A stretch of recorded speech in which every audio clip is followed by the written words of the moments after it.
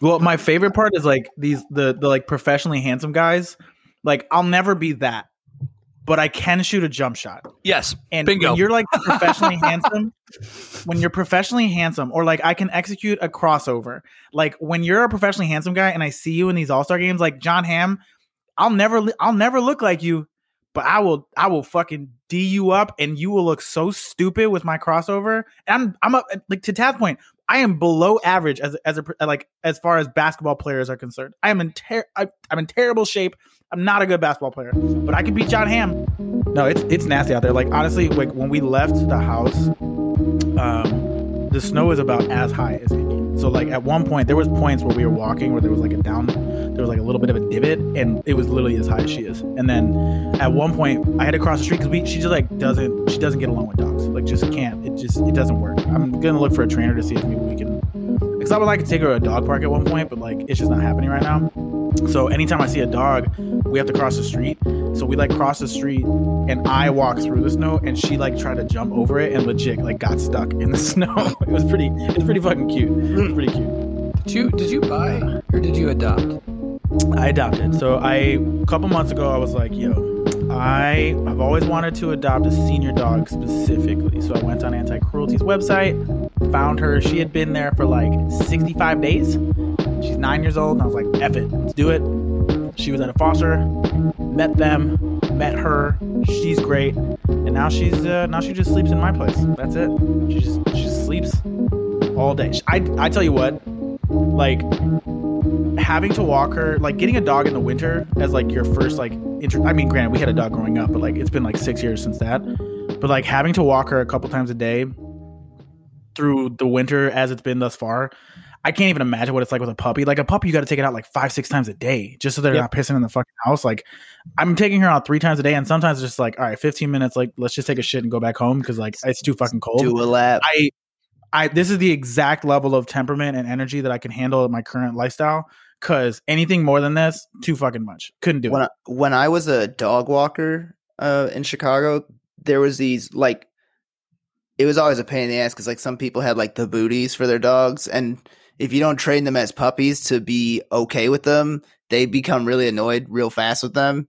And like, that's a pain in the ass. And also so often it's so cold. The dogs are like, I'm not fucking walking. What the hell you think this shit is? And I'm like, yeah, but you gotta shit. You're not going to shit in the house. I'm not getting in trouble for your poops. Let's go. And I had these 2 miniature Yorkies that I used to walk. Their names were Achilles and Athena. It was not what I expected, because when I first, I was like, all right, Achilles and Athena, let's get these bad boys. They're going to be some big ones. And I was like, oh shit, they're the size of a coffee mug. And taking those things out in the winter, they don't walk. I put the leashes. I don't even put the leashes. Well, no, I put the leashes on them because I was like, I'm not going to run after these guys, slip and bust my ass. So I would just put the leashes on them, walk outside like 2 little footballs, go over, pop them into like a little tiny spot. They'd be like, this is it. I'm done. Bam, let's get the fuck out of here. Right back inside. Bro, that's what like one of my colleagues was, because like that's the one good thing about having a big dog is like she doesn't give a shit. She's like, all right, let's go. Let's have some fun. One of my colleagues was like, so my dog's like 70 pounds. She was like, yeah, my dog is about 7. And like he's a little prima donna, and he won't take any steps in the snow unless like booties are on, jackets on, hoodies on, everything. I can't even imagine what a 7-pound dog looks like. That's insane. It's like my fucking cell phone. That's like the size of my parents' dog. It's got to be like 7 pounds. I don't think she's much bigger. I simultaneously hate and love that dog. So I feel like that's what most people say about most small shit dogs. They got a dog when I was a freshman in college, and despite the fact that I was the one who was home the least frequently, that dog really, really loved me. And then that dog died, and I didn't have any time really to grieve, and they got a new one. And so then I come home, and like they have this little yappy 7-pound dog, and I when she like yaps at me, like I'll look at her and be like, I could punt you across the backyard. I could. I will. I will.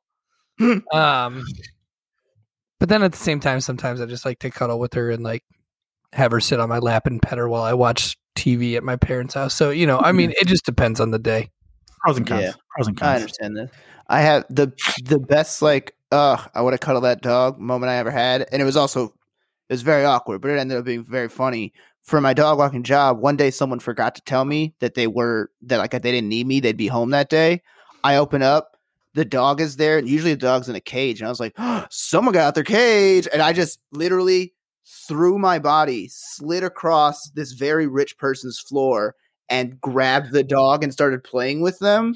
And then all of a sudden, I just see footsteps, and I jump up. I was like, yo, who the fuck's there? And then it was the people who lived there. And I was just like, oh no, I'm so sorry. Because I did not know that they were going to be home that day. And Dude. they were like, what? No, go ahead. Oh, they were just pretty much like, do you baseball slide head first every time you see our dog? I was like, yeah, I let him out the cage and I dive to the floor. And they were just like, all right, you could walk him. Sorry, thank you so much. And I was like, okay, cool. Please let me know next time when you're gonna be home. Also, like, so I don't shit myself. Yeah, and they should be like grateful to you that you were like so willing to like defend their home. Well, I mean, I think you were defending yourself, but like you can pretend you were defending their home. I was defending the dog. Didn't give a shit about any of their possessions, the people themselves. I would, if there was a real person there, I'm like, give me a second and just walk outside with the dog. That's what really would have happened. I'm like, give me a second, just go outside with the dog. I'm not gonna give you any trouble.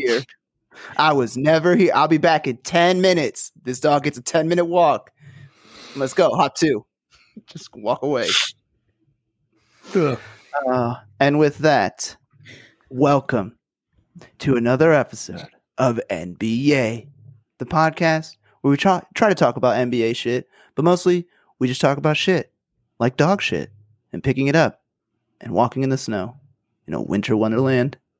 I'm your host, Nikki Quiles. I'm not gonna lie to you, I don't actually have an AKA because it's very early for me. It's a Sunday morning. What? Listeners, you can't tell because you can't see my face, but they can.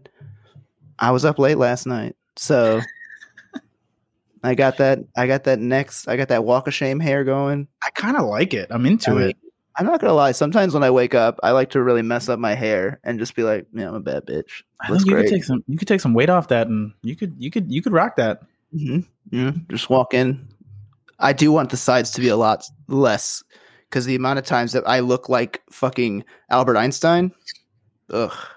Anyways, that voice was the voice of my co-host, Jay. This is your co-host, Jay Quiles, aka Joe Abel Blow Ingalls. Oh, sorry, Grandma. How you messed that up? Not proud of it. God, a good AKA and I just fumbled it. That's just want to take it again? terrible delivery. Can I do it again? Can I do it again? Just go ahead and Jay Quiles, aka Joe Ablo Ingalls. Great job, Jay. And that other voice we heard was our brethren with less melanin, a man who has something in common from Slipknot because they're both from Iowa. Recently learned that today, so got that going for him.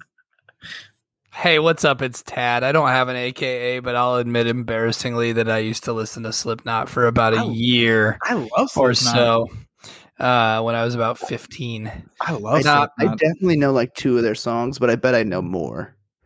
It's like one of those. Oh, you do. You do. Yeah, you definitely do. I love Slipknot. What do you like about them? What in particular is it that like their masks? No, it's not the mask. Like, it's not that like, if anything, that's Nightmare Fuel. I'm not a big fan of that. But also for you're one of those dudes where like, let's listen to heavy metal while I lift. You have to remember too, like that was high school, Jay. High school and college, lifting. Jay was like just lifting weights like crazy. Like the body that you see before you now is more svelte, obviously, clearly. But yeah, back then I was just lifting heavy shit, and that was just what was in the gym, and I fucking love it. Just very heavy metal music. I'm not like even in high school, I was never like a big like hard rock, like, you know, like metal kind of like I like to listen to rap when I lift weights. Like I like to listen to are you guys familiar with the band Brand New? Brand New? Yeah, No. and anyway. It sounds familiar. I feel like you might have talked about them before. They had an album in 2004 called Deja Entendu that like sometimes when it pops on my shuffle on my phone, I'm just like, oh yes, inject this nostalgia directly into my veins. I listen to them like when I lift weights. Like I don't know, like I'm just not a big. I don't need somebody screaming in my ear like while I'm trying to get shredded. I just because like meanwhile my like pump up music is like Let It Go and Making My Way Downtown as I jog, making my way downtown, walking fast. But again, you're doing jogging shit. You're not doing lifting shit, dude. It's a different mentality. You know what I mean? You gotta be in a good headspace when you're running. If I'm being honest, when I'm lifting, I'm usually like listening to podcasts, which is not great because then I start laughing mid lift. And well, you have the body of a Kenyan. That's what happens. That's why you have the frame that you have. Very tiny man. Nikki, I know what you mean. I almost died doing back when I could go to my gym. I was doing like incline bench press, and I was listening to a podcast called Circling Back, and they said something, and I like lost it, and I had took every ounce of willpower I had to not crush my chest with the bar because like I was laughing so hard my arms were so weak I couldn't like but I like managed to hold it and then get it up and put it away, and then I was like, okay, I'm gonna go to music because I'm gonna die if I keep listening to this podcast here. If I keep laughing. Oh man, oh my goodness. Speaking of laughter, apparently the NBA is discussing of having an actual all-star game this year. They did say no matter what, whoever is voted as an all-star will be considered an all-star even if they don't play. Congratulations, Zach LaVine. I'm so sorry, Bradley Beal. But there's an actual chance that they're going to play an all-star game. What are our thoughts, gentlemen? I would love to see it. I didn't see anything about having fans. I don't think they will. But how do you feel about this even being a possibility? Oh, so, you're just going to take this one? You don't let Nikki decide who gets to... No, that's fine. Go first. Sure, go first. Yeah, no, I have a lot to say. So there will be fans. Atlanta's already starting to have fans at their games thus far, so there will be fans. Yeah, there's a couple. The Jazz have. Yeah, I know, like Houston, which I'll be there in a couple weeks. But yeah, I would say... So there is a rule. I remember I went on a trip a couple years ago with my CEO and a couple other executives at my company. And there is a rule at companies that multiple executives are not allowed to be on the same flight at the same time because, God forbid the plane goes down. It's pretty morbid, but like if the entire executive team goes down together, then like who takes over the ship when the plane goes down? Yes. That same concept should be applied to this All-Star game. How asinine of an idea is it to take all of the best players in the league and have them travel to one place, potentially putting them at risk of I'm not talking about death, but like catching COVID and then having all of the all-stars being out for 2 weeks. The product that is the NBA will tank. If you guys remember, the listeners, the Miami Heat versus Sixers game a couple weeks ago, where two of the players on the Heat had never played more than 20 minutes in their entire career and had played 20 minutes in that game, you're going to have that for 2 weeks. For 2 weeks, potentially, if even one guy gets COVID because of the tracing. So if one guy gets COVID, only one, all fucking 24 of the players that are at that game will be out for 2 weeks minimum. Do we really want that? Is it really worth it to lose out on potentially a month of good basketball because of one All-Star game? I say no.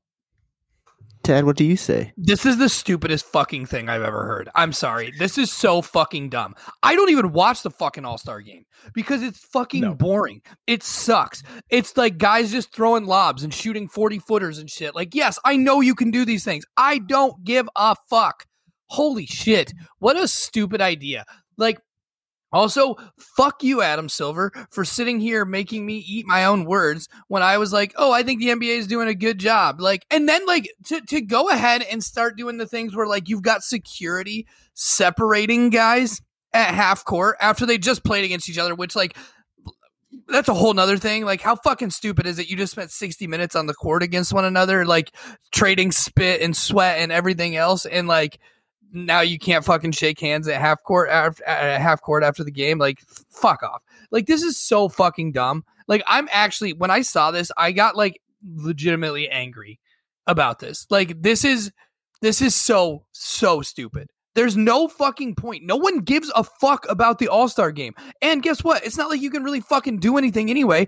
It's not like there's going to be like tons of fans and tons of stuff going on at this event. Like, dude, just don't fucking do it. My God. Yeah. And also, I would point out what they should do. They should have the only All-Star game that is actually competitive, the Celebrity All-Star game. Celebrities are dying to be seen again. Like, they are all so bored sitting around their houses making stupid ass videos, like singing about togetherness or whatever. And I think it'd be a pretty great idea to just be like, all right, let's get, I don't know, what, 24? Probably just 20, just 10 on each team is probably good enough. Celebrities, and we're good to go. Man, they would all love it. They're all clamoring. Yeah, they'd all, dude. And the game would be actually competitive because it has been the last couple seasons. Last year. The last 5 All-Star games prior to last season were all shit. Last year was fun because they did the Kobe thing where it was like first one to 24 or whatever. No. I'm not talking about that. I'm talking about the Celebrity All-Star games. The Celebrity All-Star games have been close the last couple of years. Trust me. If there is a game I'm watching, it's that. Because it is very funny. Next. It is actually really it is actually incredible to watch and see how just like unathletic or like how little basketball ability some of those people have. Like watching some of those things, I'm like, oh my God, like I'm an extremely average basketball player and like I could fucking torch some of these people. Well, my favorite part is like the like professionally handsome guys. Like, I'll never be that, but I can shoot a jump shot. Yes. And bingo. When you're like professionally handsome, or like I can execute a crossover. Like, when you're a professionally handsome guy and I see you in these All-Star games, like John Hamm, I'll never look like you, but I will fucking D you up and you will look so stupid with my crossover. And I'm up, like, to Tad's point, I am below average as far as basketball players are concerned. I'm in terrible shape. I'm not a good basketball player, but I could beat John Hamm. And I could beat John Hamm. And that, hey, look, that's what I look forward to in those games. I played basketball with you plenty of times. You're a pretty good playmaker, you know? I'm the Rajon Rondo. No, I can't shoot for you. You cannot shoot. Terrible shooter. Oh, the worst. But he can play defense. He can pass very well. Unless people aren't paying attention, because Jay throws lasers and people don't pay attention, and all of a sudden they get hit in the face and the ball goes out of bounds. Everything that comes out of my hand is fire. Be ready. I break fingers. Oh, I jam a lot of fingers. I appreciate it. You're a playmaker. I like to consider myself a scorer because I'm not a playmaker, and I'm not really a scorer either, but I'm going to just consider myself that for the sake of my own ego. And so you are good at setting me up to score. So, I appreciate that. I cannot fucking wait. First 2 things I'm doing, man, post-pandemic. I'm pretty sure I've already said it on this podcast, but I'm going to karaoke and I'm playing pickup basketball. Those are the 2 things. Those both sound great. I drove past Louis the other night and I was just like, dude, you know what? Man. When the weather gets good, I'm just going to get a speaker and a microphone and I'm just going to stand outside of Louis. Let's try to raise some money for Louis so we can keep this fucking bar open. It hasn't been open for over a year. I honestly might just do the karaoke circuit. I'll hit up Louis and then I'll go to Trader Todd's and then I'll go to what's the one in Lincoln Park? Why can't I think of the name? I love that place. Oh my God, this is gonna bother me. I only ever go to Louis. Oh, I'm more of I go to this place more. Is it Lincoln? I go to this place more frequently than I go to anywhere else, and I can't think of the name. And I don't. This is really gonna bother me. Well, I'll tell you of another one. So I went to a colleague of ours took me to a Korean karaoke bar in the South Loop. It's like super underground and you have to like know where it is and like it's a whole shtick. I hope that place never shuts down. It was the most fun I've ever had. The fried chicken was bomb. And we had a great time singing some karaoke. It's very Korean. Big fan. Were you singing like K-pop? She was. I was not. I don't know any K-pop songs, so I stuck with the classics. Fucking failure. Don't want to miss a thing. Little Aerosmith. Fucking get out of here.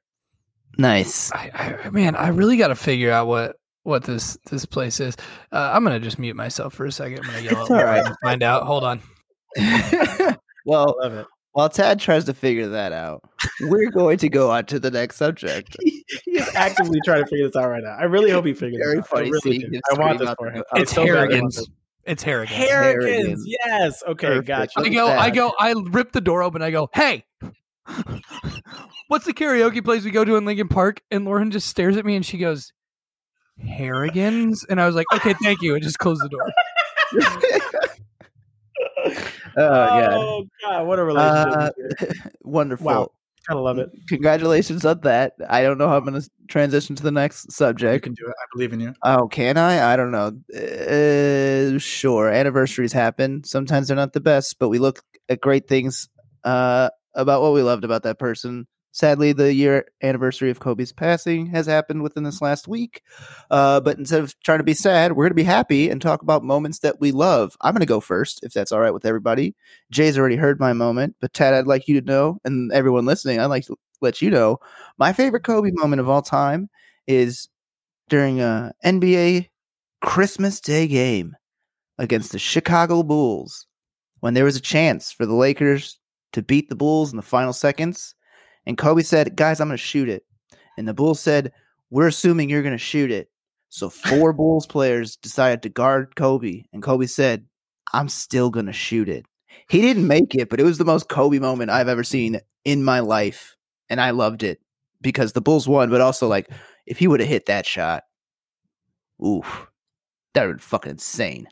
I have to say something. As a person who grew up in Chicago, I hate the way you pronounce Chicago. Just going to put it out there. What did I do? I don't know. I just don't like the way you pronounce it. You say Chicago weird. What did I say? Chicago. I don't know. There was just like the way you said it. I don't know. Maybe it was just that one off Chicago. It just I don't know. It stung my ears.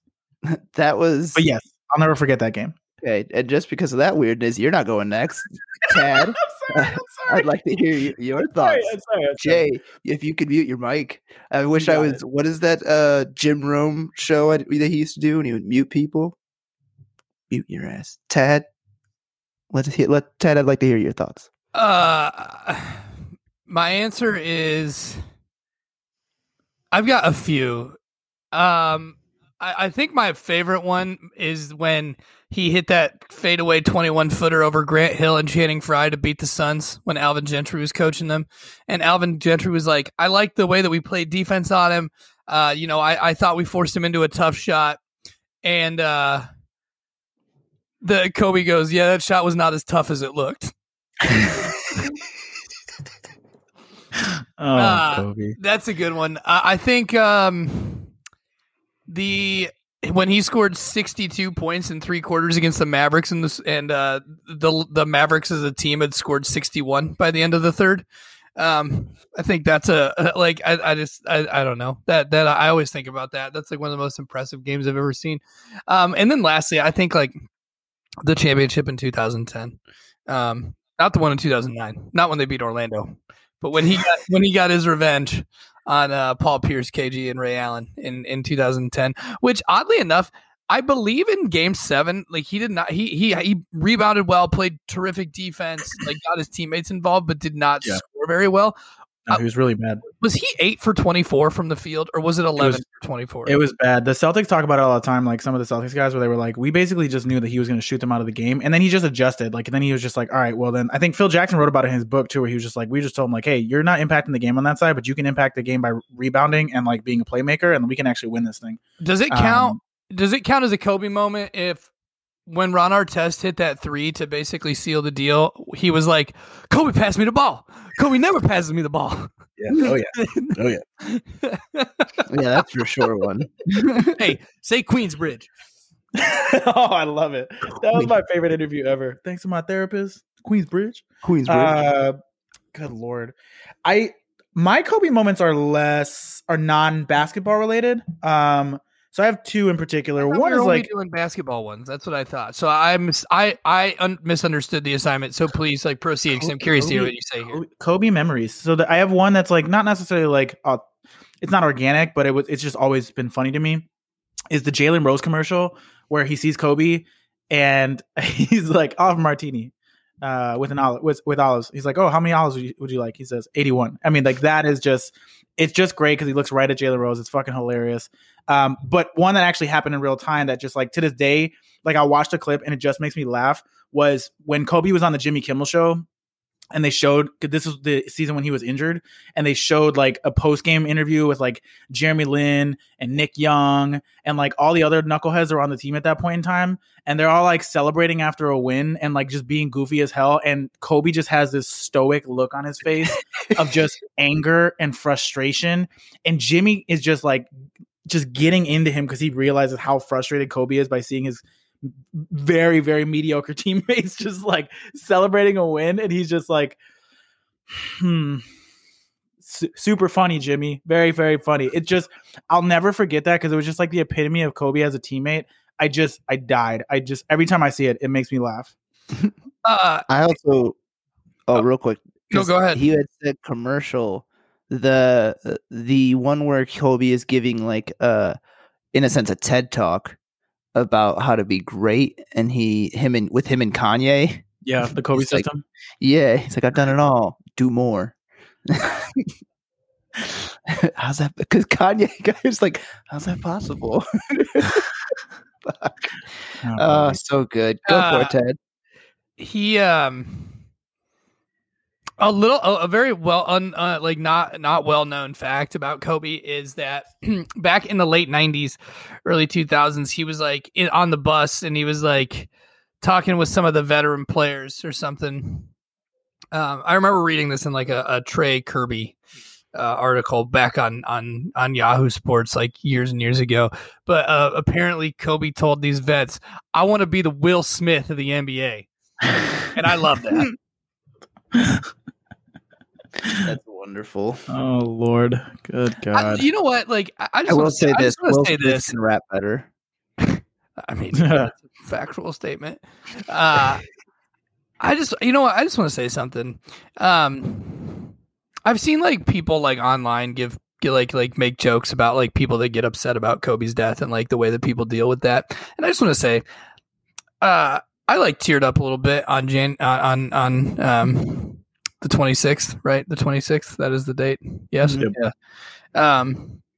And I just kind of like, it just like was like, it was just sort of shocking to me that it had been a year. And I just want to say, like, it's okay. It's okay if you're like affected by these things. Like, yes, most of you that listen to this did not know Kobe. Do not, like that, like you didn't have any sort of personal relationship with him, but like to some degree you did because you watched him on TV and like you kind of got to see a lot of these very like intimate moments of like with him. And so like, it's okay. Like it's okay to actually be sad about this. And if like people make fun of you for that or give you shit about that, you can tell them to fuck off because like, yeah, I mean, he was an icon. And it's sad and it sucks. And it makes me sad when I think about it. So, yeah. Yep. Good point. 100%. I would like to do a quite quick sidebar. I look up for Game 7. He was 6 of 24. Yes, I looked that up myself. I was hoping he was 8 of 24 just because that would have been close. I also got to point out 15 rebounds, a steal, and 2 assists. 2? Yeah. Man, I thought he made more. I thought he had more than 2 assists. I knew he had a ton of rebounds. 2 assists, man. Hey, so wait, one to run our test, and who was the other one too? Probably Powell. Right, yeah, I was literally just gonna say it's got to be Powell. That had to be my guess. Yeah, I'd say so. It was. I would love it because I don't actually. Devin George. I was hoping it would be to Sasa Vujicic because he only scored 1 point or 2 points in the game. He made one shot. It'd be great. It'd be great if it was just Kobe gave it to him. It's a good guess. Dude, who else is on that team? Jordan Farmar. That Lakers team is Adam Morrison. Dude, wait, okay, hold on. I'm sorry, we're derailing here, but have you seen that clip of when they're like? I think they're on Jimmy Kimmel. Also on Jimmy Kimmel, yeah. And Adam Morrison is fucking stoned to the bejesus. Like he literally can't open his eyes and they're all making fun of him and he's just like laughing hysterically. Like you can tell he is so high. And then Jimmy Kimmel literally just says, because they're like, Kobe's like, say something. He's like, he doesn't talk too much. You got to force him to talk. And he's like, he's not talking because he's high as shit. He's literally sitting there like this. He's like he's blazed out of his mind, and he just starts laughing. It's so funny. It's Lord. yeah. So Lord. great. That's Such funny. a wonderful, wonderful thing. Anybody else have a great Kobe moment that they'd like to talk about? Nah. Rest in peace, Kobe. No? We Yeah, love so you. RIP Kobe for sure. Gentlemen, this brings us to my new little like, why can't I think of what it's called all of a sudden? Jay, you know what I'm trying to say. Thank you. Thank you. Again, it's early and I did not sleep very much. The original. Thank you. This next segment's called Nikki Needs to Know. Because, as we all know, I'm the one who knows the least about basketball. And I understand that I have to become better and I need to learn. So I'm going to ask you two some questions about basketball. And we're going to talk about it a little bit. Question number 1. Is Lonzo Ball good? Is Lonzo Ball a good, and I know he's clearly a good basketball player. I'm not going to act like he's not good. What I'm saying is the second overall pick going to be a player who will actually help and contribute on a winning basketball team? Or is he going to be just a guy for the rest of his career? Tad? He's going to be just a guy for the rest of his career. I mean, that's a factual statement. I know Jay's going to come at me here, and I know he's going to disagree. And I already texted Jay before this episode, and I said, I apologize for anything that I yell at you or the names that I call you during this segment. So, Jay's aware. Look, man, the guy is a career sub 40% shooter. He's shooting exactly 40% this season. He's horribly inefficient. He cannot score. He can't, like, he averages 13 points a game, but like Adam Morrison averaged like 14 points a game on like 38% shooting, and that's basically what you're getting from Lonzo Ball. He has an assist to turnover ratio of 2 to 1. He averages 2 turnovers a game he averages 2.5 turnovers a game and averages 5 assists. Yeah. Like, dude, he's a fucking your starting point guard has a 2 to 1 assist to turnover ratio. That is horrific. It's horrific. He can't shoot. He can't score.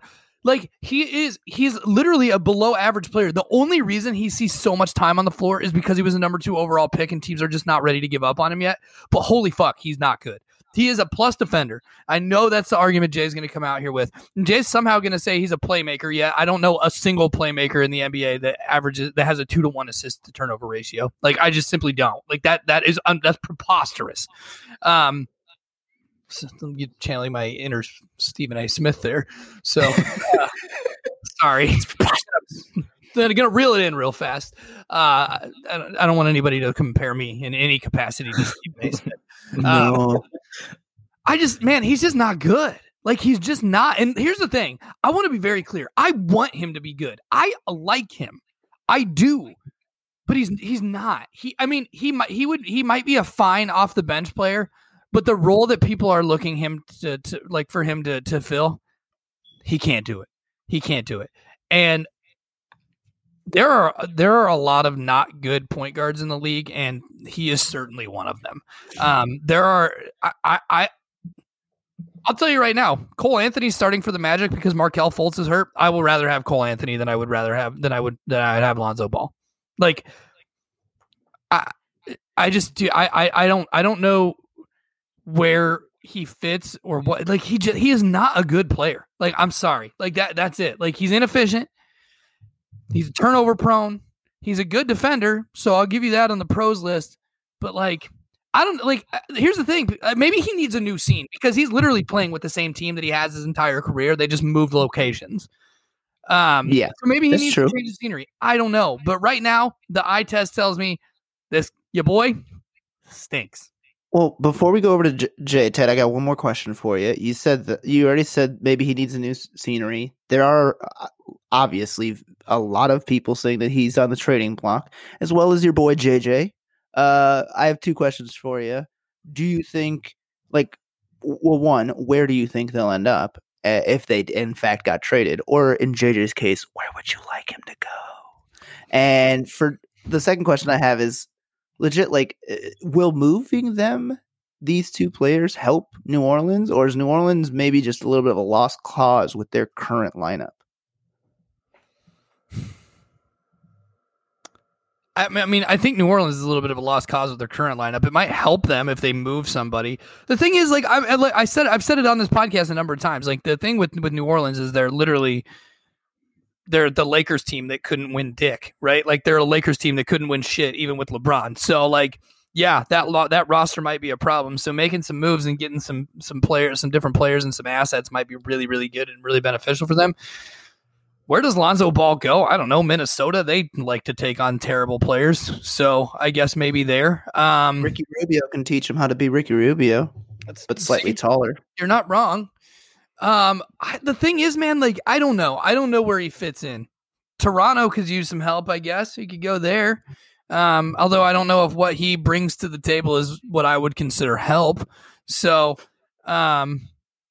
I don't know, man. Like, I truly don't know. I truly don't know where he goes. All I know is keep him the fuck away out of Orlando. Like, I don't want him in Orlando. Like, so you know where he could go? He could come to Chicago and he could play for the Bulls, because I know that's Jay's like wet dream, and he's going to talk about it here in a minute. But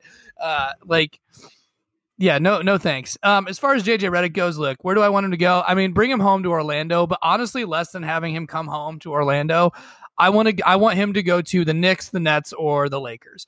Him and his wife, Chelsea, have this beautiful home. It's a penthouse place in Dumbo in New York City. And so I'd like to see him play for the Knicks so he could be closer to his family. I'd like to see him play for the Nets so he can win a fucking title. And I'd like to see him play for the Lakers so he could potentially win a title. So honestly, I would rather see him in LA or Brooklyn than I would see him in Orlando, which pains me to say, but I just want my man to win a title. I want him to win a title, and if he wins a title, I'm getting a signed jersey of whatever team he wins a title for. That's all I want. That sounds great. So, Jay, please explain to me why Lonzo Ball, in fact, will be a good player, as well as why a package of Steven Adams, JJ Redick, and Lonzo Ball to the Bulls will bring us a championship instead of the Orlando Magic. Okay, so let me hit on a couple of things here. I want to be very clear that I do not think that Lonzo is ever going to meet expectations of the number 2 overall pick. I don't think that it'll never happen. Yeah. At this rate, we know what he is. It's his 4th season. Like he's a known commodity at this point. We know what we're getting from him. There are a few things in his game that stick out to me, specifically this season, that are major negatives. Number one, when you look at the advanced stats for Lonzo Ball, his free throw rate is the lowest it's ever been. And if you look at his free throw shooting this year, it's the second highest percentage he shot in his entire career. Does anybody want to guess his, without checking, unless you know already, what his current free throw percentage is? 63%? Ooh, I was going to say 65. It's 58. Whoa. It's 58. He shot 63% from free throw last season? I'm sorry. Actually, this is the highest free throw percentage he shot in his career. No, last year he shot 57%. Okay. All right. So getting better. But from a point guard, a guy that is shooting 50% from the line, who is also not getting to the line for that exact reason, that's a big negative in today's game, right? You have to be able to get to the line. Those are easy points. And when you get there, you have to hit them. Big negative. Number 2 is, if you look at the advanced stats, like, he actually, like, his turnover rate this year is actually the lowest it's ever been, and his usage is the highest it's ever been. So it's actually a net positive for him, but his shooting is horrendous. Like, there's just no way around it. It's just, his shooting is absolutely horrendous, and his impact on the offensive game is. Go ahead. No, I wanted to let you finish. That's why I was putting my hand up, because obviously we're not directly in front of each other, so you can't tell. I just wanted to make a quick comment. How much do you think JJ Redick is kicking himself right now for in those preseason comments where he was like, "I've been telling Lonzo, shoot the fucking ball, man. Like, you're a good shooter." Like, how much is JJ Redick like, stop fucking shooting? Why did I say that? The thing is, like, so he's shooting a lot. He's shooting a lot more this year, while also hitting a lot less. Last year he shot 37% from 3. Like 38%, actually. Now, the one thing is last year, and this is the other thing that I want to bring up is, like, Last year, he had a slow start to the season. And the second half of the season, he was really good. But then when they went to the bubble, he was really bad. Like, really, really bad. I think he shot like 22% from three. Which makes no sense. But yeah, sorry. Go, Sure. I keep interrupting you, man. You let me talk during mine. Go ahead. You're good. Here's what I do want to say about Lonzo from a positive perspective. To Tad's point, I do believe that he is still a positive playmaker. Like I said, his turnover percentage this year is actually the lowest it's ever been, despite the fact that his usage is the highest it's ever been. So that is a net positive. He's still, in terms of defensive win share, it's the highest. Actually, hold on. Let me just confirm that before I start speaking out of my ass. It's his second highest. Ooh, never mind. It's his lowest defensive win shares ever. That team is also really bad, so I don't put that on him 100%. But he still is a positive on the defensive end. He still is somebody who can make plays. I'm shocked that his brother is already making an impact more so than he has at all in his career. I didn't see that coming. You asked about, like, so the answer to the question is he good? He will never be as good as we expected him to be. But I still think he can be a net positive in the right situation. Now, you asked about JJ. So let me talk about JJ for a second. I also would like to see him end up on a contender. And we'll talk about this team here shortly. I think his best bet is to go back to Philly. I think they could use his shooting around Embiid and Simmons. He could come off the bench for that team and make an impact. He's also having a really bad season. Like, for JJ, he's having a terrible shooting season thus far. So he hasn't been great. You can probably get him on at 50 cents on the dollar. As far as now, we talked, like Tad had kind of teased at this, and Nikki, you did too. I think there's a really interesting trade with the Bulls for Lonzo and Steven Adams. I don't think JJ comes over in that trade. I don't think that's realistic. But let me make my case for why I think this is a really good trade for the Bulls. I think there's a potential trade out there where they send Otto Porter and Wendell Carter and probably a first-round pick to New Orleans for Steven Adams and Lonzo and maybe like a second-round pick. Or maybe we do it like a pick swap between the first-round picks. The reason that I think that's a good trade is twofold. Number one, the best season that Lauri Markkanen has ever had in his career is when he was playing next to Robin Lopez, and Robin Lopez was basically doing all the grunt work on the block, clearing out people so that Lauri could get rebounds and go down in the fast break and like really take the ball in transition. Steven Adams is basically Robin Lopez on steroids, like on all the steroids. Like he is a massive man. You heard it here first. Steven Adams takes steroids. That's right. Make sure that I'll make a snippet. This will be the one snippet we actually post on social this week.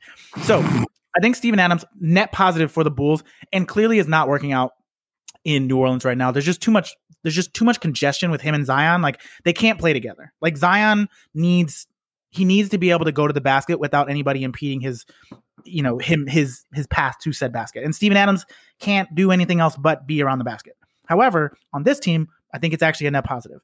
On the other side of that, the one thing that the Bulls lack right now is positive decision-making and playmaking from the point guard spot, or just like in general. Like Zach LaVine is a fun player, but like not a good playmaker, not known for making smart plays with the ball, not known for setting guys up for shots. Neither is Kobe White. However, I think having a guy like Lonzo as the point guard on this team where there are actual shooters around him, because this current iteration of the Pelicans, like BI is like he's having a good season, but like his shooting numbers are fine this year. Zion's really not hitting, and there's no other shooters around him. Like his backcourt mate is Eric Bledsoe. He's a worse shooter than Drew Holiday was last year. Like, I think they need to let him go. I think him being in Chicago, being a defensive minded player who can also make on this team that actually has shooters around would be a positive for Lonzo. And I think that New Orleans has to let Nickeil Alexander-Walker cook, man. I think it's time to unleash that kid. That's your starting point guard. Sorry, what was that? Like, you heard me. Nickeil Alexander-Walker. Nickeil Alexander-Walker. The gentleman I talked about? You both scoffed at? That the gentleman? One. The kid can cook, man. I don't recall you saying anything, Nikki. I'm sorry.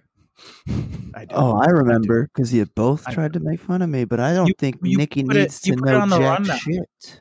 You put it on the rundown. I'm like, should we expect this forever? And I'm like, no, probably not. But he can cook. The kid can score. And the thing is, like, they need to shake that thing up. They need to shake that team up a little bit. They need some shooters around Zion. Here's a hot take / like controversial question. If you go back to that draft, shouldn't Ja Morant have gone number 1? Yeah. probably. But you give me the choice of one guy over the other. I don't. John Morant impacts winning. Here's the thing. I don't like saying that right now. I'm inclined to agree with you, but we're in year 2, and I get it. I will say this: there's the potential for Zion is through the fucking roof, and he's already a good scorer, and there's already a lot of things he does, but like there's a lot of things he needs to work on. The guy is like a bull in a china shop. Sometimes he just puts his head down and attacks the tin, and like he doesn't find his teammates as frequently as he should. I will admit, like I have not watched a ton of Pelicans games recently, solely for the fact that like they seem to get killed all the time, and like I'm not really here to watch a blowout. Yeah, they're not doing great. So there are other games that I would rather watch, but like what I have seen is there he needs to have a willingness to be able to find teammates. He needs to just like refine some things. He is good. I mean, I'd say right now, if you told me I had to redraft right now, yes, I'm taking John Morant. I'd like to have this discussion in 2 years, and we'll figure out where we are. My thing is John Morant right out the gate, like that team, that roster was not more talented than the Pelicans roster, and he impacted winning on the from the jump. I completely agree with you. And when he came back from injury this year, same shit. They were really bad. He came back, they started winning again. Yeah, he impacted winning in a real way. I want to say something real quick. Say that, so I agree. Jay, I'd like to say something real quick. I fired up the old NBA trade machine. Your idea so financially, it would be $33.9 million going towards the Pelicans with Otto Porter and Wendell, 38.5 going towards the Bulls. It's minus 15 wins for the Pelicans, plus 15 wins for the Bulls, but it's not possible because Steven Adams signed a extension this year, so he can't be traded. Sure, he can. Not according to the trade machine. Trade machine says he's restricted for until I think it's at August. Because he signed an extension. There are weird things like that they do with the cap that I don't understand. I'm not gonna sit here and pretend I understand the salary cap. The NBA, frankly, is less complex than the NFL. Like the creative accounting shit that people do in the NFL to get around the cap is unbelievable. But mob bosses bow down to the freaking people that work for the NFL with their accounting skills. They're just like, wow, now that's an accountant. I want to say one thing. I don't think it will help this team, but a good potential landing place for Lonzo Ball. I started thinking about this, Jay, as you were talking. Dude, a defensive player who gives his all on that end, send him to Tibbs, man. Let him play for Tibbs. I knew you were going to say that. That'd be great. I knew it. Him and Frankie Smokes at the 1 and the 2 position. Frankie Nicotine. Oh, Frankie Nicotine ain't playing no minutes this year. No, he's not playing. No, he's literally getting no time. I wanted to say one other quick thing because we were just talking about the Pelicans and their shooting woes and JJ's shooting woes. Dude, the thing is, he's like the only like real shooter they have. Like Josh Hart, but like they remind me. They like the shooting ability that they have, not from a like complete top to bottom roster makeup, but like Orlando has gotten considerably better and has had more shooters recently. But like the past like 3, 4, 5 years, Orlando has had no legitimate 3-point threats, and it is fucking hard to win in today's NBA game if you don't just have a bunch of shooters. Yeah, for sure. Yeah, I also think just a real. Before we move away from the whole Lonzo Ball train, I would like to say I think that is probably one thing that goes for if you have a man who is supposed to be getting nothing but assists, you need players who are going to be able to actually hit shots. And I feel like Brandon Ingram's not hitting a shot on a catch and shoot. That's why they got rid of him from the Lakers. I mean, he is shooting 39% from 3 this year, so let's throw some respect on him. No. I am not saying he can't shoot, but that man clearly can shoot when he is dribbling. Because he was off ball just in the corner shooting threes for the Lakers with LeBron James. And he was playing like shit. But every time LeBron was on the court, he was playing better. He needs the ball in his hands. Yeah, I mean, they basically only have like 2 net positive shooters. Yeah. Josh Hart and Brandon Ingram are the only like net positive shooters that they have. Lonzo's the third best shooter on their team right now. Not something you want to hear. Fourth. Yeah. So let's go from one bad team to another because who doesn't like talking about bad basketball teams? Guys, Nikki needs to know, should the Washington Wizards no longer be an organization? And also, is Russell Westbrook any good anymore? I tell you what, I bet you they wish they had John Wall right now, the stupid fucks, you idiots. idiots. I was gonna say the same thing, man. Shout out John Wall. That guy is he's making me eat a lot of words that I said on this very podcast, and I'm fucking here for it, man. Like, I'm happy for that young man. I think actually we're the same age, so no, shout out John Wall, man. He's playing really, really well. And I'm pleased with that. I'm gonna say something. I get into the Russell Westbrook argument with my brother once a week because he's a big Russell Westbrook fan, and he's like, man, that man is playing on one leg. But then I saw a tweet, I believe from, I can't remember if it was Zach Harper or Zach Lowe. Russell Westbrook's statistics are down in all categories except for turnovers, which have ballooned to an impressive 5.2 turnovers per game. Wow. Yo, it's insane, dude. It's insane. He's shooting 40% from 2. Yeah, I saw a stat the other day. Him and Lonzo Ball have almost identical numbers. If you look at like shooting percentages, it's absurd. Anybody who is justifying Russell Westbrook's existence by saying, well, he's still getting triple doubles, you are an idiot. You're an idiot. Triple doubles don't mean shit anymore. Yeah. I was just going to say, I saw a freaking stat the other day that this season he scored, I believe it was 163 points on 163 shots. Yeah. Oh, yeah. Yeah. He's so inefficient. And we knew this to some extent. And I will say this, when he's last year in Houston, he started off the season really bad, and then like they kind of tweaked it and picked it up. So there's that. He's also been injured this year, so there's that too. But he's been injured over the last couple of years. But you know, and we've talked about Russell Westbrook in this way for a really long time. Like, he's 32. He's been playing in the league for a really long time. A guy that's that physical, who doesn't have like a finesse aspect to his game and was never known as a shooter, it was inevitable that at some point the shit was going to hit the fan, and we've gotten there. He's actually shooting pretty well for his, like, right now he's got his second highest 3-point average ever, while also attempting the third most 3-point shots he's ever shot in his career. But despite that, like, I mean, he's so bad. He's shooting 66% from the free throw line. Like, in all categories, he is. It's a very bad ending to a great story. Yeah. It feels very Allen Iverson-esque. High usage man who also wasn't always the best shooter percentage-wise. And now it's going away. I've always said that Russell Westbrook is the Allen Iverson of the NBA. Like, he is not going to go out quietly. It is not going to be fun to watch his career end. Yeah. Yeah, it's already looking really, really bad. It's so bad. I mean, I think he's hurt. I told my brother, I'm like, look, I'll like, when he's healthy, like, we'll have this conversation again, which means inevitably I'll text him next week and be like, bro, Russell Westbrook's terrible. So, but I don't see it. Frankly, I don't see it getting better, man. Like, it's bad. And, Jay, you said it on here. You said 2 to 3 years, and I was like, oh, maybe he's got a little longer, but I don't think so, man. He's it is sad because he's a guy who plays with a lot of passion and a lot of intensity and whatnot, but it's just like there comes a point in your career where you can't rely on being the fastest and the most athletic, and at the end of the day, Russ doesn't have the pieces of his game to age gracefully, you know? I mean, he just doesn't. And like, dude, it's okay. The guy's probably, like, I mean, by all accounts, he's more than likely a Hall of Famer. 100%. No doubt. I mean, top 50 players of all time, like, no question.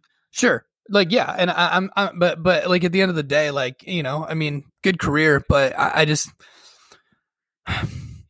going to be honest with you. I think it's going to get really bad before the end. Like, really bad. And it's going to, I think you're right. It's going to be sad to watch because, like, it's going to be hard to watch. It's going to be, you know, it's going to be the same as, like, so Allen Iverson has like a perception issue now where people like remember the end of his career and they're like, was he really that good? And then they look at his efficiency numbers and they're like, ugh, God, like, he was really inefficient. But like, those of us who watched him play know, like, he was one of those guys that, like, you just had to watch him play. Like, you couldn't not watch him play. He was a monumental star in the NBA. Russell Westbrook is very similar in that way. Yeah, I was going to say, just real quick, to bring up Kobe again, as he once said, the entire world is very lucky Allen Iverson wasn't 6'5".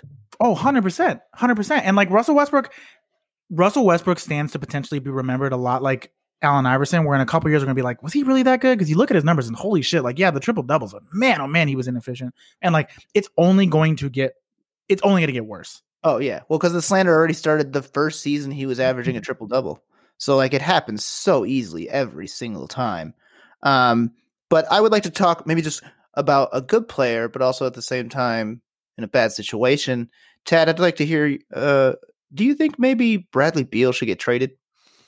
Yeah, man. Do you think Bradley Beal should start demanding a trade? I said it like on our last Harden. I said it on our last episode. Like, just do the right thing, man. Like trade the man. Yeah, he scored 47 the other night, and they're like 16-point loss. And which really quick sidebar on that became his 11th straight loss after scoring 45 plus points in a game. 40 plus with 11 straight losses. They asked him post game, like, "Are you frustrated?" And he just said, "Is the sky blue?" Yeah. Shout out to Nikki for nearly predicting exactly the line for that game. Yeah, I know. 53 points, but look, I knew I was joking with the 100 points, but I can't believe I was, because I think I put 15, but they actually lost by 18 or something like that. And I was like, oh man, that was close. Yeah, 47 points. I mean, it's 53 points off. You are correct, but it's brutal. I mean, that roster, that team is not good. Russell Westbrook hurts them more than he helps. We don't need to rehash. We just talked about Russ, but it's tough, man. I want him to go. I want him to go to a good situation. I don't think Orlando has the assets to get him, but my God, would I love to have a star player like that in Orlando? Like, just give them our roster. We'll play 2-on-5 with Beal and Vucevic. We might add, that team might actually be better than the current iteration of the Wizards. Might not be that bad. Yeah, God, I want him to go somewhere and be good. I'd love to see him end up like, I mean, most of the places I'd like him to go are not realistic destinations for him. Like, I'd love to see him in Dallas. Yeah, man, Dallas. I mean, they could get creative, maybe, but actually, I don't know, Jay, if there's anywhere you want to talk about. Oh, I have a lot more to say on this. Okay. Yeah, I mean, there's a too, but keep going, Ted. Keep going. Go ahead. I want to have a discussion as opposed to me just like talking. Sure, no. I mean, I agree with Tad. Like, I think we've talked about this for years. Like, Bradley Beal has been the, hey, I'm here for the team. I want to win here in Washington guy for a long time. And like, granted, I'm sure like his team has put rumors out there that he wanted to get out. But now, like, more than ever, I was listening to Bill Simmons' podcast the other day, and he had Joe House on, who's a local in DC and has been a fan his entire life. And he made a joke where he's like, if you look at the rest of that roster, like the game that they play on TNT with Shaq and Chuck, where they're like, who he played for, you could do that with the entire Washington Wizards roster outside of Russ and Bradley Beal, and they probably wouldn't know any of these dudes or who they actually play for. Like, that's just the rest of this roster. Like, I mean, they're bad across the board. They have a bunch of names of people you don't know. They paid Davis Bertans a lot of money, and he hasn't played most of the season. And when he has, he's been terrible. It's just a really bad team, and they need to blow the fucking thing up. There's a lot of really interesting trade packages out there. Like, if I'm Golden State, like, I would package James Wiseman and the Minnesota pick and send that over to Washington. And hey, Washington, congratulations. You got the Minnesota pick, which is probably going to be top 3 for the next 5 seasons. So you can kind of pick your season whenever you want. And here's James Wiseman, the number 2 overall pick in this year's draft, who looks like a potential all-star in the future. Like, build your team around these guys, and good luck getting rid of Russell Westbrook. Like, there's a lot of packages out there for a guy like Bradley Beal. Denver's got some people they can throw at them. Michael Porter, Gary Harris, like shit like that. Gary Harris is more like contract, like making the numbers work. But like, trade for Michael Porter Jr. Go crazy. Yeah, I mean, at this point too, like, given what you know, given that,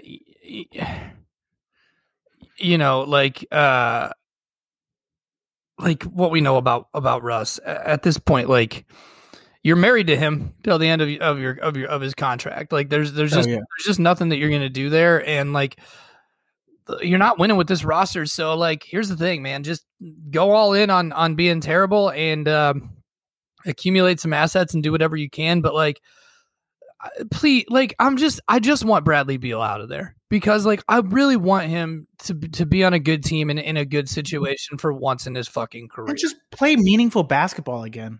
Yeah. Like, you know what? Like, I don't know how you can't have the utmost respect for a guy like Brad Beal, who like is currently in a terrible situation and is still going out and giving everything he had. He's not complaining. He's not quitting on. He is sulking though. Yeah, but at this point, so what? Like at this point, like I think he averages half team's points at this point. I know. So, I'm just saying he is sulking, and he was the one that asked for them to go get Russell Westbrook. So let's not pretend like the Washington Wizards didn't consult with him before they made that trade. Yeah, but very often I am like NBA players are not executives. That was not the best idea. There's a difference though between sulking and then like doing some of the shit that like Vince Carter did and like the other guys have done. James Harden, James Harden, like he's still going out. He's giving you everything he has every single night. He's he's scoring at will. He's getting his teammates involved. Like he's giving it on both ends, night in and night out, for a team that is fucking terrible. It is absolutely just not going to do fucking anything. And like, I respect what he's doing. And like, I really love him as a basketball player. I just want to see him finally, for once in his career, go to somewhere where he actually has a real opportunity to succeed and like has a real opportunity, to win something and like Jay said, play meaningful basketball. Because at this point, like, it's just sad to watch. Like, I honestly don't even know if I could think of a player in history who has like just been in the situation that Brad Beal has been in for so long, like without like any opportunity of actually like of it actually going anywhere, like I don't even know who to like compare that to. Like, I don't know if there is a comparison. I don't know if there's a precedent for this. And it sucks, man. It does. So fucking Wizards, trade him. I don't know. Fucking buy him out. I don't give a shit. Like, do something for the love of God. Like, let the man go play somewhere else. I agree with that sentiment. And gentlemen, this is the last thing that I needs to know. Do we ever think that Kristaps Porzingis will get back to that all-star form? Because Dallas has looked rough. 5 straight losses, many of them by double digits. The only player who looks like they know how to play basketball at the moment is Luka Doncic. I understand Kristaps' whole problem is injuries very often. And that usually does ruin a big man's career. So starting with Jay, is Kristaps going to get back to that Knicks form? And is he going to help Dallas get another championship? It's going to be hard to see that happen. Like, he was at a level of athleticism when he was in New York that I don't know that he'll be able to, like, he's just too fucking big, man. He's 7'4", like an ACL injury like that. Like, he had another injury during the offseason that led to him starting this season kind of late. Like, that Kristaps is gone. I think there's still a productive Kristaps out there. I mean, he's shooting terribly from 3 this year. He's shooting like 29% from 3 this year to start the season. So he's been really bad on that front. He was really good in Dallas though last year. So like, if he can even get to like even 80% of what he was last season, like, I think he can still be a very productive player in this league. I don't know if he's the guy that they need to be pairing up with Luka though moving forward. I think that they need to probably look to ship him this year. And shift the roster around a little bit, because like Luka's going to defer to other guys on his team, but thus far he doesn't really have a guy like, honestly losing Seth like was a huge loss for them, like big time. Now Josh Richardson's been hurt and like hasn't been able to have as meaningful of an impact as they probably wanted him to when they traded for him, and like on paper it made sense just to like shore up their defense on the perimeter a little bit.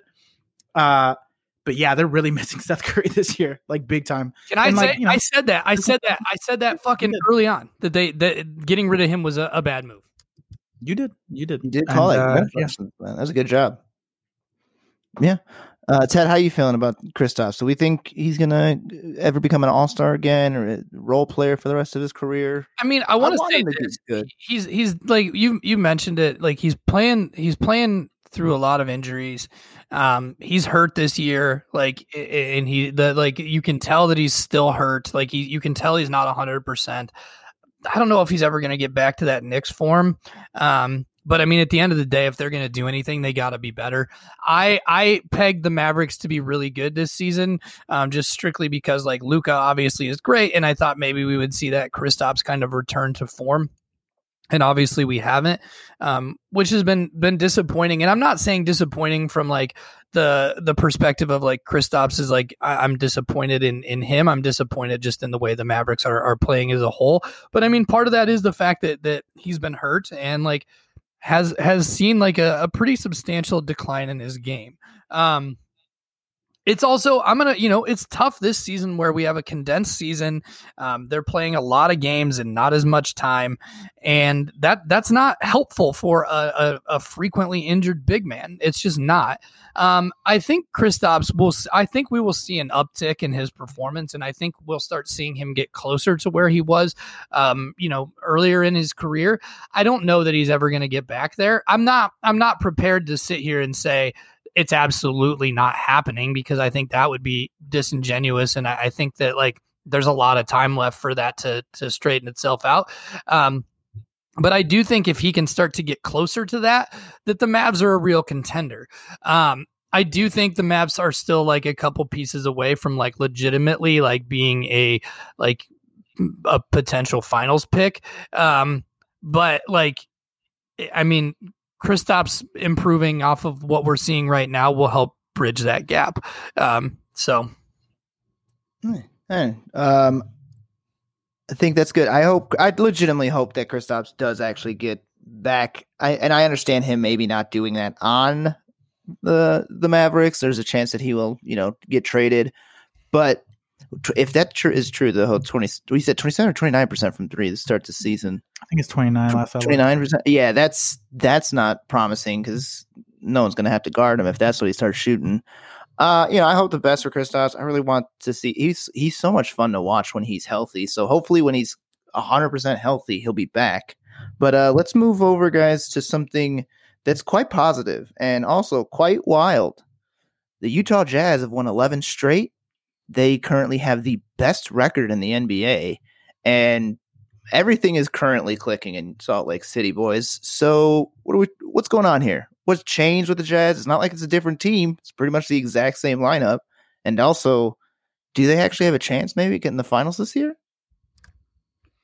Or at all? I said it early on in our preseason prediction that the Jazz have a legitimate shot. What a call. At this. Yeah, I mean, they started slow, but they look good. Mike Conley looking great. Rudy Gobert earning that contract. Fuck you, Shaq. I actually want to just sidebar that real quick. I know we kind of went in on Shaq on the last episode, and then I read this like long post on Reddit, or a long like comment on Reddit about how like since Shaq's sister died, he hasn't really been the same. And like, you know what? Like, that's actually a really good point. Like, he's gotten a little more salty, a little more curmudgeonly since that happened. And like, I'm not going to begrudge the guy because of that. Like, that's tough. And maybe he's just pissed off and angry at everything. And like, that's, kind of what's causing like a little bit more of the saltiness. Like, we don't know, obviously what somebody's going through on a personal level. So, give Shaq the BOTD there, but like, the Jazz are for real, man. That's a good team. It's a good roster. Donovan Mitchell is that guy is going to be a Hall of Famer. I mean, I'm willing to call that now. He is a premier talent in this league, and he's so fucking young. I love his game. I love watching him play. I like watching the Jazz play in general. They're a fun team to watch. They get out and run. They play good defense. They play really, really good, solid basketball. Big fan, big Quinn Snyder guy these days. Just really love the guy. I think coked out look. He looks like an 80s corporate raider, Yeah. But like their offensive sets are good. Like their defensive schemes look great. They do a good job of getting a lot of players involved night in and night out. And I think Quinn Snyder has done a really good job of getting the most out of that roster. They're a fun team. they're really fun to watch. Like if you have League Pass, this is a team that should be at the top of your list. They were down by like 15 against the Knicks in the third quarter, and I clicked into FanDuel to see like what the like live bet odds were, and there was a live bet odd for them to win. They were -4.5. And I took that, and they ended up winning by like 15 or 16. They're a team that, like, you know, they don't, you can tell even when they're down that they don't get down, that they continue to play their game. And that's like they you know, they'll generally close the gap on games where they're, you know, where they might be down or they might be struggling early on. In that game, they could not buy a fucking basket in the first half. Like it was ugly to watch. And but they continued to do the same things. In the second half, they continue to stick to their own identity, and they ended up, you know, obviously killing them. And now look, the Knicks aren't world beaters. You know, nobody's going to sit out here and say that. But when you're down by double digits to another NBA team, like that's a tough thing to come out of. Like all these guys are good. Every player in the NBA is good. So even when you're playing a bad team, like, you know, night in and night out, like, you know, nothing is ever guaranteed.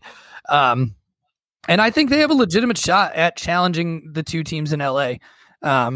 For, you know, supremacy in the West. Yeah, I mean, it continues to astound me how year in and year out the West just always gets better and the East is always just like, yeah. So yeah, I mean, shout out to the Jazz. They're a fun team. They're a good team. I want them to win a fucking championship. I'd love that.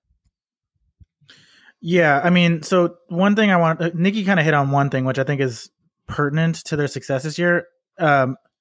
So they had one major free agency addition in the offseason. Anybody remember who that is? Derek Favors? Does anybody remember where Derek Favors played prior to being in New Orleans last year?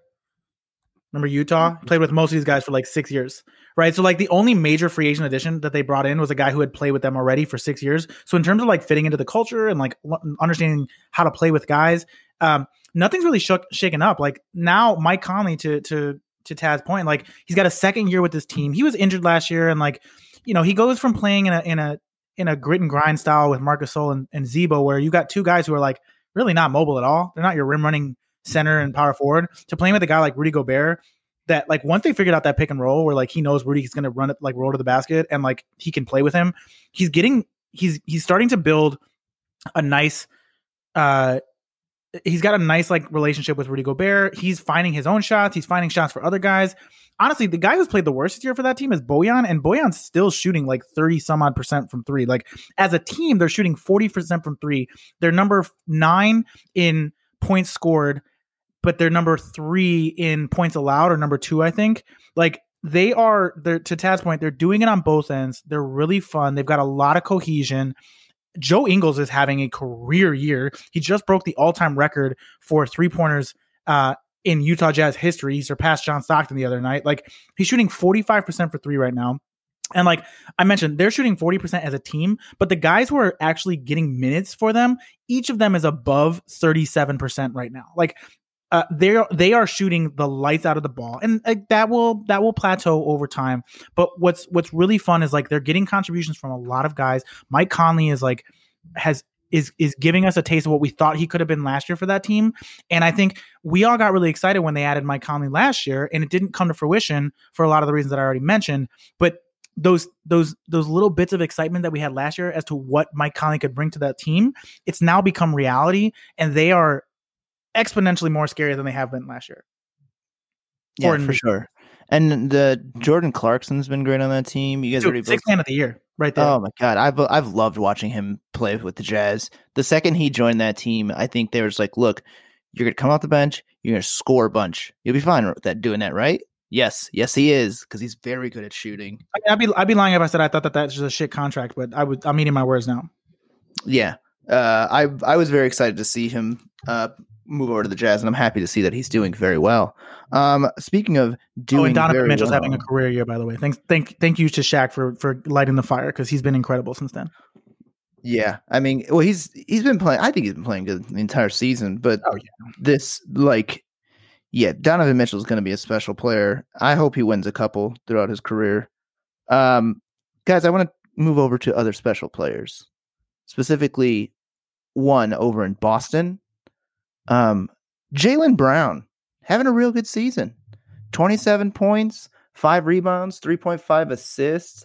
He and the Boston Celtics and them are there are currently the fourth, I'm sorry, in the East. Fifth, they dropped on the fifth now? That's on me. Yeah. So, Yeah. thank you for letting me know.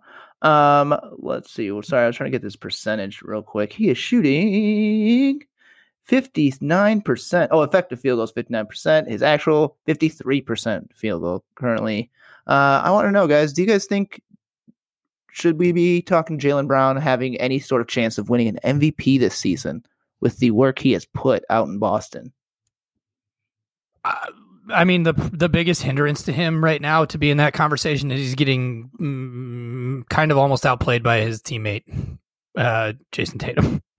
I don't agree with that at all. Are you serious?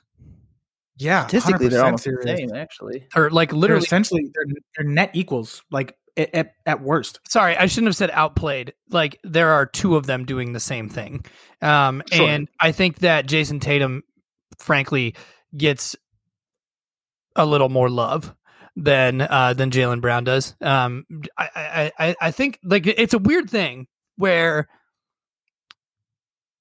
perception and media narrative and that kind of thing goes into the MVP winner. Jaylen Brown looks really good though. It's really funny to me how the Celtics got rid of Gordon Hayward, who by all accounts is having an incredible season, in Charlotte, and is playing really, really well. And like that also somehow elevated the game of Tatum and Jaylen Brown as well. Because you kind of remove that log jam, that they had where they had so many good players that it like actually was like it to some degree like a negative. I think if one of those guys is going to win an MVP award, they need to climb the standings. And look, it's early. It's still early. There's a shitload of basketball to be played. But yeah, I mean, I think it's wrong if you don't have this guy in the conversation. He's having, by all accounts, an incredible year. And like, goddamn, like, is it frustrating as a fan to watch? Like, my favorite team is not great and like doesn't have like Vucevic is a phenomenal player, but we don't have a player to the level of a Jaylen Brown or a Jason Tatum, and then to see a team have two of those fucking guys, it's a little frustrating to watch. Yeah. I'm gonna say Fuck that you, when he got drafted out of Cal. He was one of my like I can go back and find the tweets, and I was like, I think this is a phenomenal pick. I think this guy might be the most undervalued player in the draft, and he went number 3. And I still thought that he was like an undervalued player, and it's been really nice to see him kind of take the next step because he's been good. He's been very good, but now he's kind of taken this step into like an elite level player, and his efficiency numbers are incredible. And like the one thing that like everybody always talks about this with Tatum, Tatum can beat you from anywhere. Like he can take you out the bounce. He can shoot from the outside. He can go inside and beat you underneath. And Jaylen Brown does the same thing. When he has the ball in his hands, he is just an absolutely deadly player, but he's also phenomenal at playing off the ball. He's a smart player. He knows how to fill gaps. He knows how to run lanes. He knows how to work off the ball. Dude, the Celtics have an embarrassment of riches right now, and I don't care. I don't care where that team ends up in the top of the East is going to be fun to watch in the playoffs. I think it's hard to even say like who's coming out of the East at the end of the year. I think like we'll have to like see what goes on with injuries and that sort of thing. But at the end of the day, Celtics are a fun team to watch. That's a team I said at the beginning of the year, I'm like, I try to watch the teams that aren't going to be on national television a lot, but like Celtics are a go-to league pass team of mine. Celtics are a lot of fun. I want to say something real quick. I just wanted to look it up and I found this. So I already said 27 points per game for Jaylen Brown. Jason Tatum's averaging 26.8, 7 and 3. Jason Tatum shooting 48% from the field, 44% from 3. 43.5 to be exact. Jaylen Brown, as I already said, 53% from the field. He is also shooting 44% from three. 44 points. Must be I believe it fucking was. nice. Yeah. I just shared a link with you guys. Disregard the first one because I set the wrong link. I want you to look at this player comparison of the 5th season of Jaylen Brown's career versus the 5th season of Kawhi Leonard's career. And listen, there have been age 24 season. Age 24 season, 5th season in the NBA. There have been a lot of comparisons of guys coming out of the draft over the last couple of years to Kawhi and Paul George. It's like this guy who comes in as like a defensive stopper who then kind of figures it out on the offensive end and becomes like a true 3-and-D wing player, right? And Jaylen Brown has been one of those guys who has been thrown into that conversation over the last couple of years. A lot of people that get thrown into that conversation don't deserve it and haven't earned it and continue to be thrown into it. Jaylen Brown, on the other hand, when you compare these stats side by side, it is eerily similar. The 5th season that we're seeing from Jaylen Brown compared to the 5th season that we saw from exactly Kawhi. the same 3-point percentage. I mean, that now, if you look at the advanced stats, Kawhi destroys him in a lot of the win share stuff. I mean, he was the best player on that Spurs team, like not even close, and was like an MVP candidate. But I just want that to be out there in terms of understanding the jump that Jaylen Brown has made this year. It would be, not to Tad's point, it's going to be really hard for him to win MVP for a variety of reasons. One, if they're not a top 3 team in the East, you can't even have him as a part of the conversation. 2, LeBron's playing out of his fucking mind. So as far as I'm concerned, he's winning MVP this year. But it'd be irresponsible to not have him be a part of that conversation because Nikola Jokic has been in the conversation since day one and like 100% like is playing out of his mind, but that team is underperforming like crazy. Like this Celtics team up until recently was a top 3 team in the Eastern Conference. And a lot of that has to do with what Jaylen Brown's been doing this year on both ends. Like he is very, very similar to Kawhi Leonard. And like that conversation is becoming very real this year. He's making the jump. It's awesome to see. And like, if there was an all-star game, he should be starting. Oh, for sure. He's been a blast to see. And they would probably also make Jason Tatum a starter as well. I want to be clear, NBA, Adam Silver, if you're listening. Which because they are. We're saying that if there was an all-star game, he should be one. We're not advocating for we would much rather there wasn't an all-star game. Yes. You both kept on talking about how a big thing for this MVP is how they have to be one of the top teams in the East. I would like to now transition for our last subject of the night, talking about the current top team of the East. The Philadelphia 76ers, boys, they still keep winning. We were like, it's not going to happen, but they just beat the Lakers. We were like, they're not going to do that good. They're first in the East.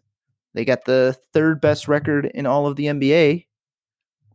Do we think the Sixers are legit contenders, or do we still think this is a pretender territory and they're going to figure out a way to slide into that 5th seed and get bounced in the 2nd round? Jay, I'm gonna let you take this one first, since I straight. have just like jumped the gun on the last couple. No, you're fine. No, I mean, listen, I came out a couple weeks ago and said I didn't believe it. I mean, I said this was a couple weeks ago where I just said, like, I'm just not buying into it. Like, their schedule's been pretty light, and like, I just wasn't buying into it. That Lakers game really changed my opinion, and here's why. I think that Joel Embiid's playing like very like legitimate MVP caliber basketball this year. Like, has been since the jump and has really put that team on his back. Since getting Seth Curry back, there's been a major impact to their 3-point shooting. They're currently 8th in the league in points per game and 10th in points allowed per game. So they're right there in the thick of things in terms of top 10 teams in both categories. We knew they were going to be a good defensive team with Ben Simmons and Joel Embiid. Tobias Harris hit that game winner in that game. And granted, I'm putting a lot of weight on that game. But here's why I think this is a very legitimate title contender, and I think they're maybe one piece away from like really making it. That's why I really think that JJ thing is like, if they can get him as like an additional shooter off the bench, like, and he played for both Doc Rivers and the Philadelphia 76ers, like there's a lot of cohesion there. Also, he'd be a sneaky nice pickup for the Celtics, but that's a conversation for another day. Anywho, they match up really well with the Lakers, who we have to assume is going to come out of the Western Conference this year. They're just that good. Like Joel Embiid versus Anthony Davis, Ben Simmons versus LeBron James. Listen, LeBron put up points the other night, but they weren't easy. Like if you watch the game, a lot of those shots were not easy shots, and Ben Simmons made it difficult for LeBron. And if he can tire him out over a 7-game series, you've got a really fun team there in Philadelphia. I see it. I'm projecting into the playoffs and the potential matchups that are out there. And in the Eastern Conference, besides Brooklyn, I'm not really excited about any of these other teams. Like Milwaukee's been kind of mad. Like got blown out the other night. I mean, they ended up closing the gap, but like they were looking really shitty against New Orleans the other night. Like it's just, and they lost. Like I'm starting to believe in the Sixers team, man. They do it on both ends, and Joel Embiid is he's a force, man. He's a real force. Yeah, I agree with you, and I also want to just talk real fast because you brought up Embiid and Tobias Harris and Seth and Ben Simmons, and to like a lesser extent Seth Curry there. But dude, you know what? You got to give a quick shout out to some of these guys that they have brought in to this roster. And so I want to just say real quick, Shake Milton playing unbelievably well. Big fan of his game. Like the way he's playing. He contributes perfectly for what they need on that roster. Seth Curry, obviously you kind of alluded to it, but that was such a fucking huge pickup for them.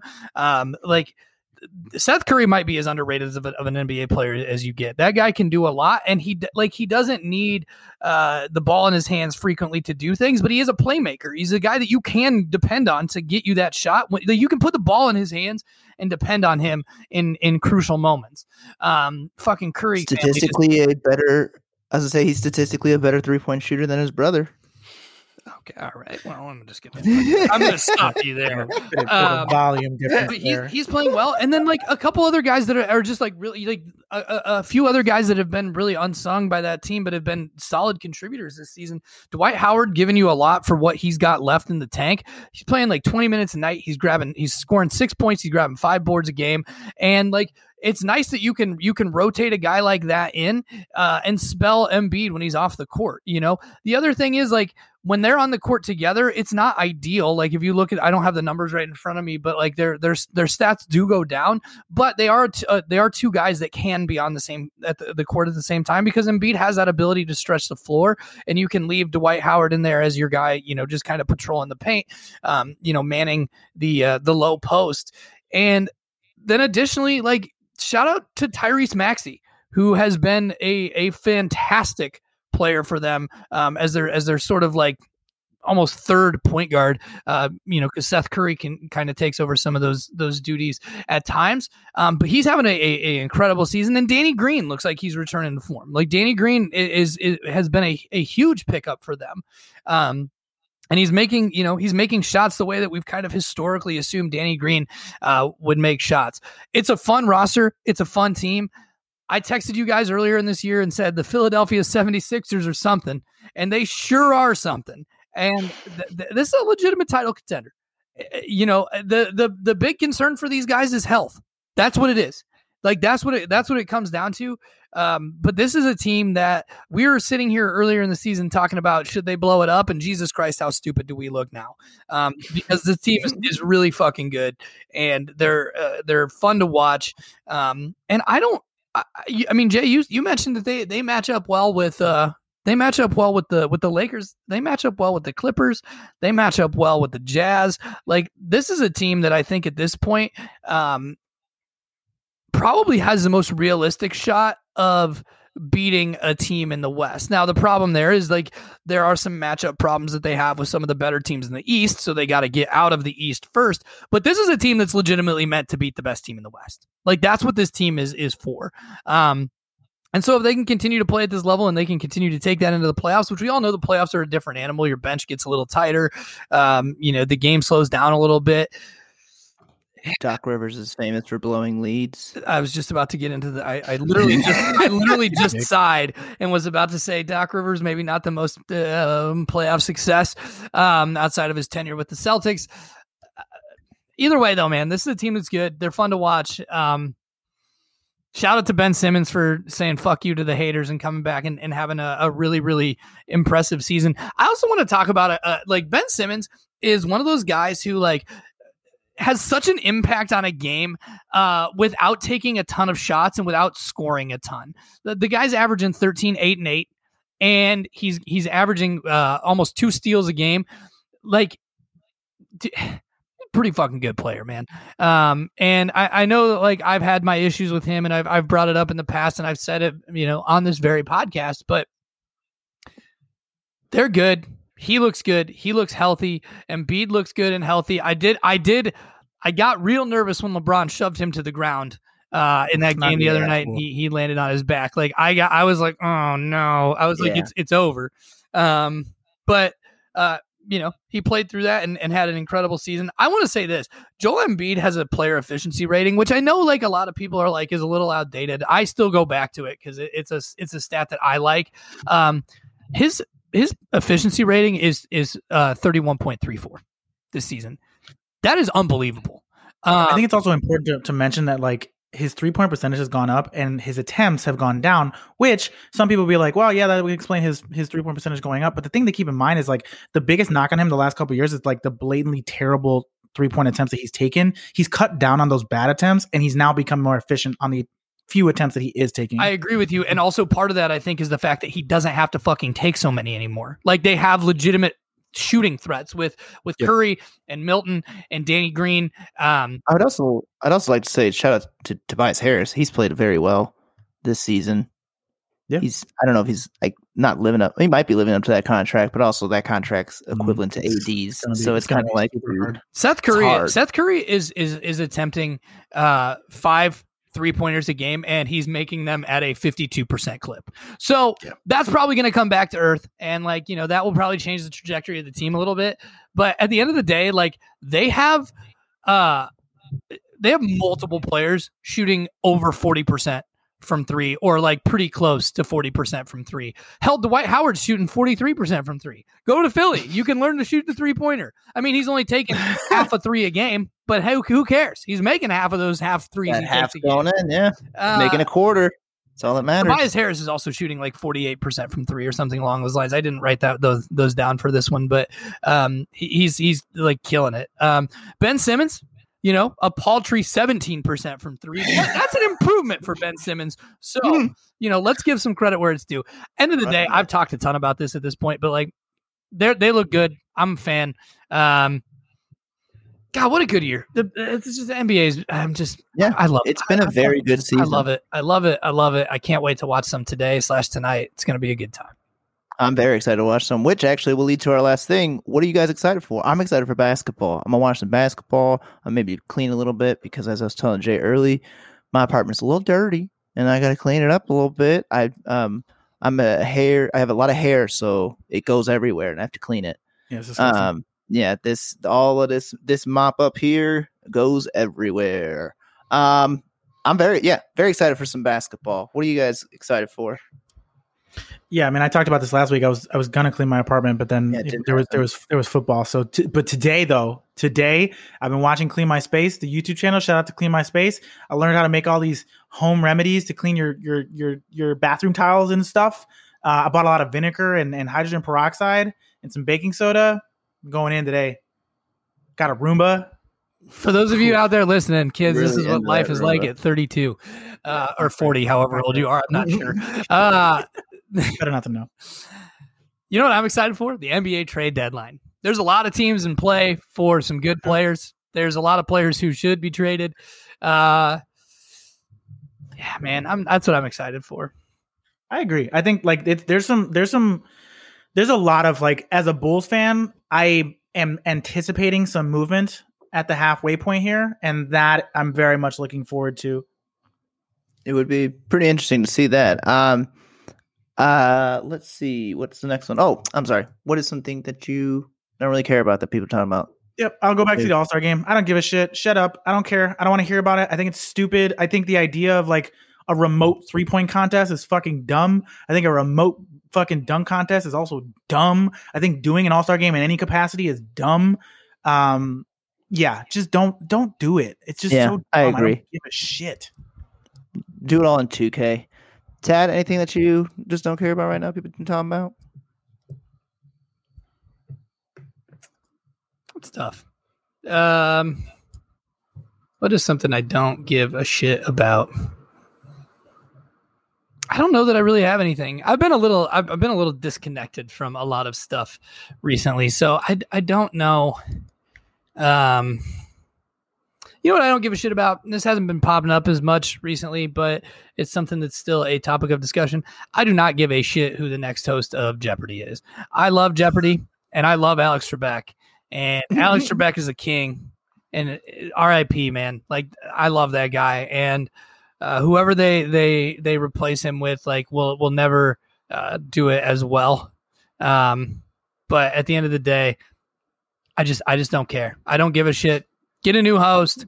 Let me watch the show again. It's not ever going to be the same without Alex Trebek. So just shut the fuck up and hire somebody. All right, perfect. I don't have anything that I don't care about, but I would like to make an announcement. I will be the new host of Jeopardy. It will be announced next week or so. So I got that'll be a fun thing. I'm looking forward to actually. All right, let's end this, boys, by doing some plugs. Follow me on Twitter at @tadhall_, or you can follow me, should say not or. And /or. You can follow me on Instagram at tad.hall. That's TAD.HALL. I have been in the comments of a lot of NBA Instagrams recently, throwing in hot takes and my 2 cents and getting some traction there. Should probably start doing that from the official NBA account, but I digress. It happens. You can follow me at J_Keyless on Instagram and Twitter. Nice. And that Instagram and Twitter account that Tad was talking about is at NBA Pod, which you can follow. You can also follow me at Instagram and Twitter at Nikki Palooza. Thank you, everyone, for listening. We hope you have a wonderful rest of your day, your night, whatever it is that you're up to. Also, real quick, yes. Just before you close that out, one thing.